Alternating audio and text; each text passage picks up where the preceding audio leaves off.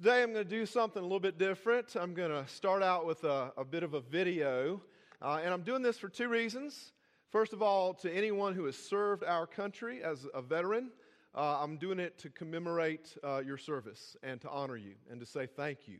It's a little bit brief snippet from Saving Private Ryan, and in it you'll hear the words of George C. Marshall, the Chief of Staff, as he gives an appreciative word for all that they have done for us.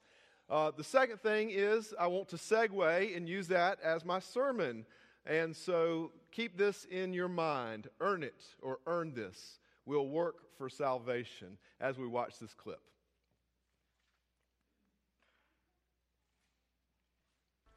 Citizens of a grateful nation, wishing you good health and many years of happiness with James at your side. Nothing, not even the safe return of a beloved son, can compensate you or the thousands of other American families who have suffered great loss in this tragic war. And I might share with you some words which have sustained me through long, dark nights of peril, loss, and heartache. And I quote, "I pray that our Heavenly Father may assuage the anguish of your bereavement and leave you only the cherished memory of the loved and lost, and the solemn pride that must be yours to have laid so costly a sacrifice upon the altar of freedom. Abraham Lincoln." Yours very sincerely and respectfully, George C. Marshall, General, Chief of Staff.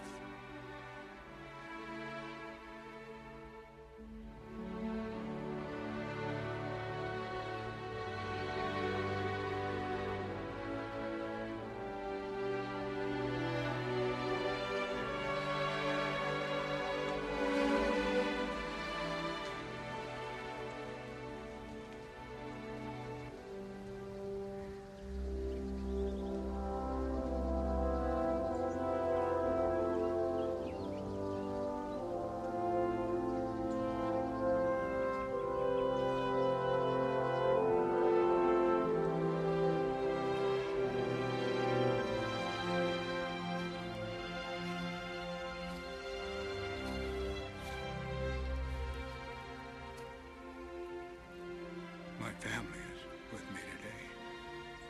They wanted to come with me. To be honest with you, I wasn't sure how I'd feel coming back here. Every day, I think about what you said to me that day on the bridge. I've tried to live my life the best I could. I hope that was enough. I hope that at least in your eyes, I've earned what all of you have done for me.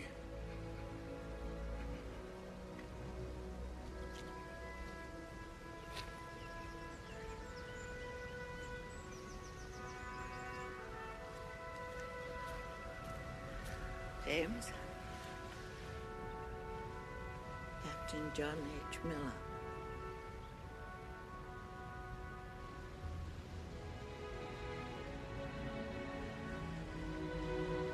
Tell me I've led a good life.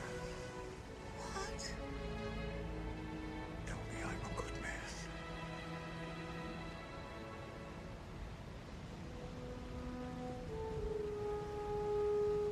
You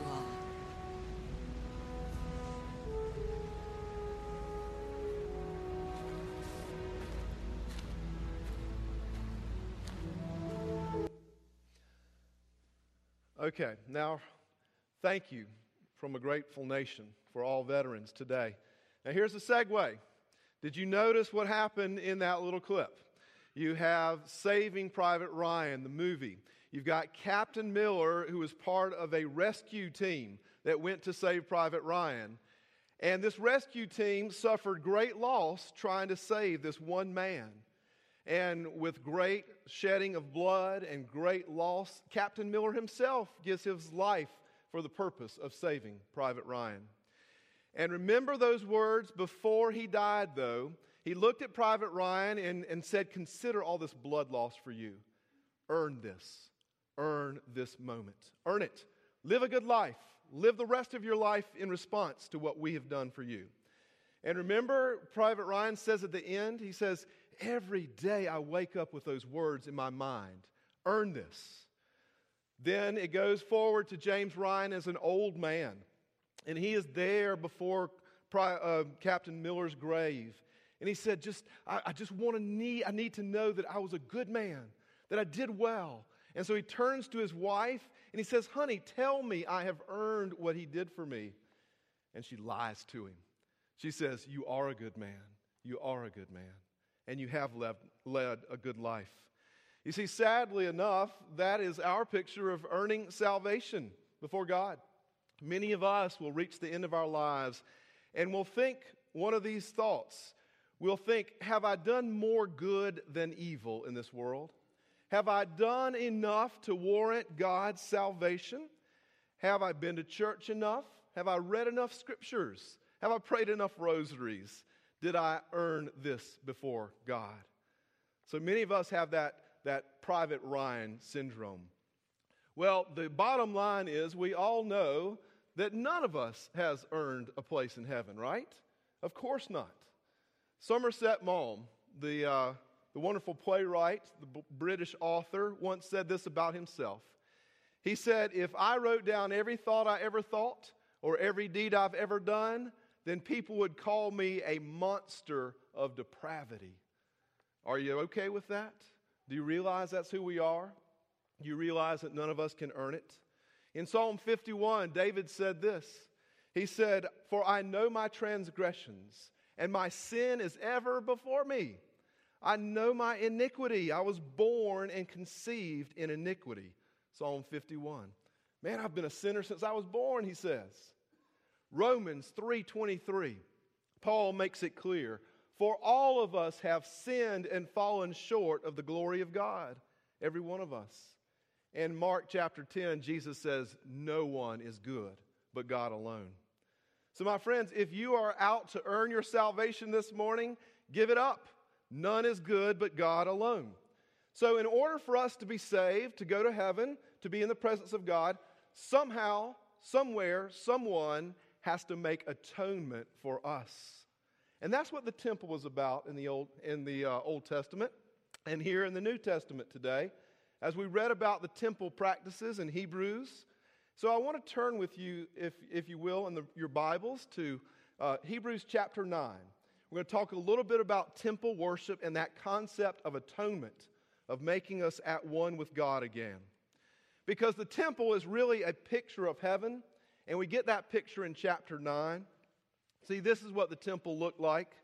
And if you look in this temple, you had an outer court where people worshiped. Anybody could come and worship from all across the world, any Jewish person. And then if you went through the outer court into this inner place, it was called the holy place. And then beyond that, there was a curtain, a big thick curtain, some say as many as 4 feet thick, but it was absolutely walling off this place, which was called the most holy place, or the Holy of Holies. So look at chapter 9, verse 2, and see what it says. 3 places of increasing purity and holiness, okay? The first place was this. It says, for there was a tent prepared in the first section, and that was where the lampstand and the table of the bread of presence was, and that was called the holy place. Okay, so you went from one place in the temple where prayer and worship went on. You went to a holy place, the second place. And then following that, look at Hebrews chapter 9, verse 3. There's still a more holy place. Behind the second curtain, that's the big thick curtain, was a second section called the most holy place, having a golden altar of incense and the Ark of the Covenant, covered on all sides with gold, in which was a golden urn holding the manna, and Aaron's staff that budded, and the tablets of the covenant. Above it were the cherubim of glory, overshadowing the mercy seat. So hear that again. The writer of Hebrews is saying that this is the holiest place on the earth, the Holy of Holies. This is where heaven and earth intersect. This is where God's presence is. Remember the Ark of the Covenant? Of course, that's not the Ark of the Covenant. That's the Raiders of the Lost Ark. The Ark of the Covenant was this. So that's the Ark of the Covenant. And he describes in that ark would be 10 commandments, the laws, the regulations that we have to live by before God. Of course, on the top of that were 2 angels, cherubim. And they protected the mercy seat of God. And in between them, above the mercy seat, was the Shekinah glory of the living God. You see that holiness on top. And so the idea was that we in heaven will need to go into the full presence of God. And so atonement has to be made in order for anybody to enter into the Holy of Holies. And the writer says this. He said that one temple priest would do that on what's called the Day of Atonement. And in chapter 9, verse 6, it says this. All the preparations by this priest having been made, the priests regularly go into the first section, performing their ritual duties. But into the second section, the holiest place, only the high priest goes, and only once a year, and not without taking blood, which he offers for himself and for the sins of the people. This is what is called Yom Kippur. This is the Day of Atonement. This is when the people would sprinkle, or the priest would sprinkle on behalf of the people, the blood of the sacrifices on the mercy seat of God, hoping that God would forgive them of their sins and restore a right relationship with them. Atonement was made for them. Remember the word, atonement. At one meant. Atonement. So the idea was, how do we get into the God's gracious presence? And the priests thought they could do that through offering sacrifices. The problem is, we know that none of those sacrifices were fully atoning. They did not offer an effective sacrifice for sin. They offered those sins, they offered the sacrifices for atonement, but they were incomplete. And it says in Hebrews 10, and every priest stands daily at the service, offering repeatedly the same sacrifices, which can never take away sin. Never take away sin.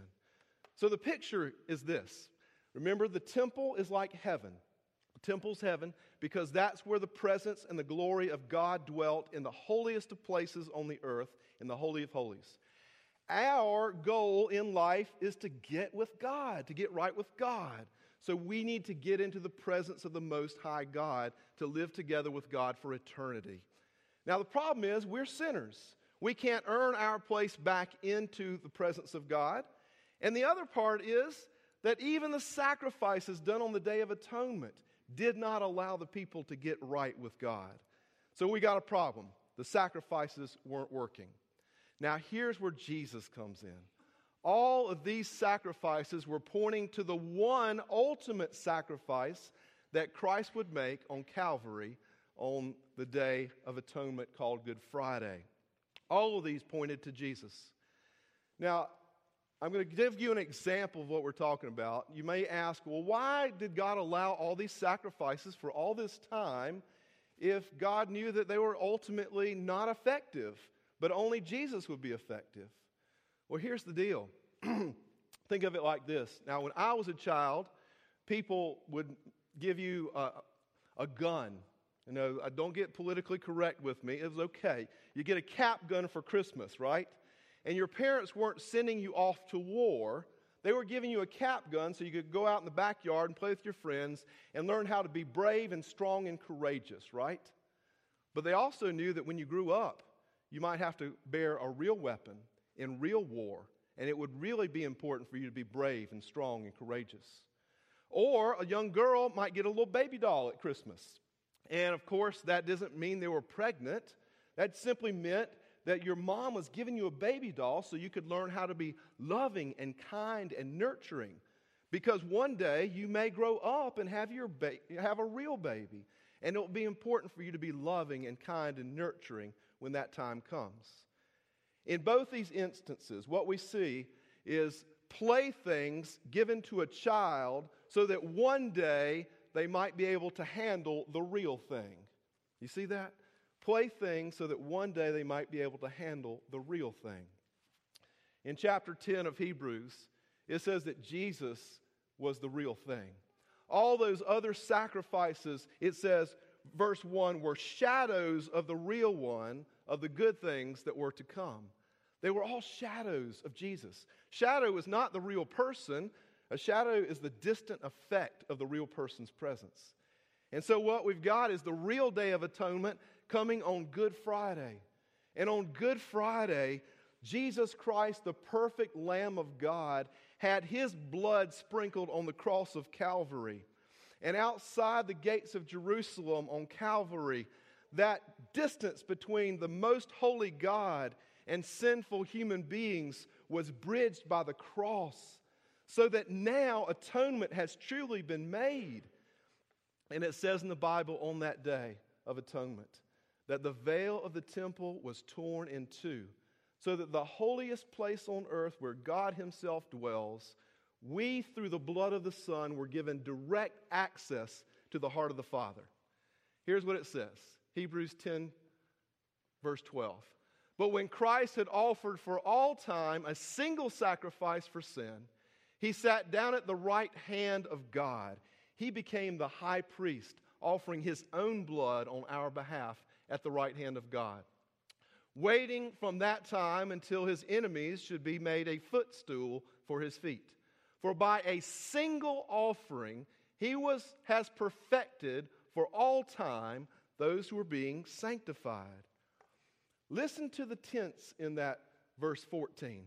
He has perfected all who are being sanctified in the faith. Has perfected.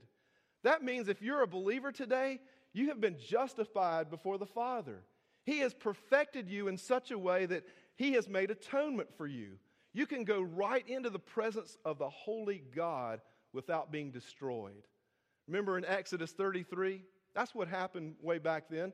Moses has asked God, I want to see your face. And God said, Moses, my ineffable beauty and my holiness would destroy you. And Moses said, no, I've got to see your face. And what does God do? God puts him in the cleft of the rock and shields his eyes so that he can see a little piece of his Shekinah glory, because if he saw too much, he'd be destroyed. Jesus' sacrifice means that we can go straight to the Father and not be destroyed. God said, I accept your sacrifice. 1 Peter 3:18 says, Christ also suffered once for sins, the righteous for the unrighteous, that He might bring us to God. Do you believe that? Do you believe that in your heart of hearts, in your soul this morning? That you don't have to earn it and you cannot earn it. That Jesus has done it for you. Because that's where true Christian peace comes from, my friends. So much so that when you die, or when your loved ones die, or when someone asks you, are you saved? You don't have to be sheepish about it. You can with great confidence say yes, not because of what I've done, but because of what He did. If someone asks you, are you saved? You don't have to say, well, I'm not sure, or only God knows that. He has made you perfect. You are already perfected, He says. Therefore, on what basis do you get to go to the Holy of Holies into heaven? On this basis, on Christ alone. And you can have confidence. In chapter 10, verse 19, it says, Therefore, brothers, since we have confidence to enter the holy places by the blood of Jesus. Therefore, verse 22, let us draw near with a true heart of full assurance of faith, with our hearts sprinkled clean. And, verse 23, let us hold fast the confession of our hope without wavering, for He who promised is faithful. You see, whatever you've done in your life that has made you feel vile or ugly or unworthy of heaven, Christ has atoned for it. If someone has done something to you in your life that makes you feel vile or ugly or unworthy of God's presence, Jesus atoned for it. He has made the sacrifice. He's made you worthy of heaven. In chapter 10, verse 17 today, we hear this promise. Take it on for yourself. I will remember their sins and their lawless deeds no more. Full atonement has been made. He has sprinkled your heart clean by His own blood. He is your great high priest. So I know that I'm going to be in heaven one day, not because of what I've done, but because of what He did for me. He stands in the gap for you as well. And you can say with great confidence that because of Jesus, the great high priest, you'll have a place in heaven with God. In fact, when I get to heaven, I'm not going to just walk through the pearly gates. I'm going to strut through the pearly gates. I'm going to strut right into heaven, my friends, because I'm going to have that kind of confidence that my sins have been forgiven. And I'm going to demand entrance into the throne room of God, to the holiest place on the earth, the Holy of Holies. And Jesus is going to meet me at the gate, and He's going to take my hand, and He's going to be my high priest, and He's going to lead me right into the Holy of Holies. And He's going to present me before the Father, and He's going to say, Father, I'd like to introduce to you Tripp Jeffords, the perfect one. And I hope my wife is there to hear those words.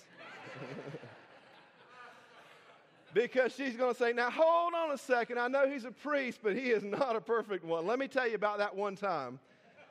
And Jesus is going to interrupt her and say, honey, Leslie, I will remember his sins and his lawless deeds no more. That was my promise, 10:17 of Hebrews says. She's going to say, but what about that time when? And Jesus is going to interrupt her and say, for I, through a single sacrifice, have perfected Tripp Jeffords for all time. In chapter 10, verse 14. It's that kind of confidence you get. It's that kind of confidence when you know you don't have to earn it and there's no way to earn it.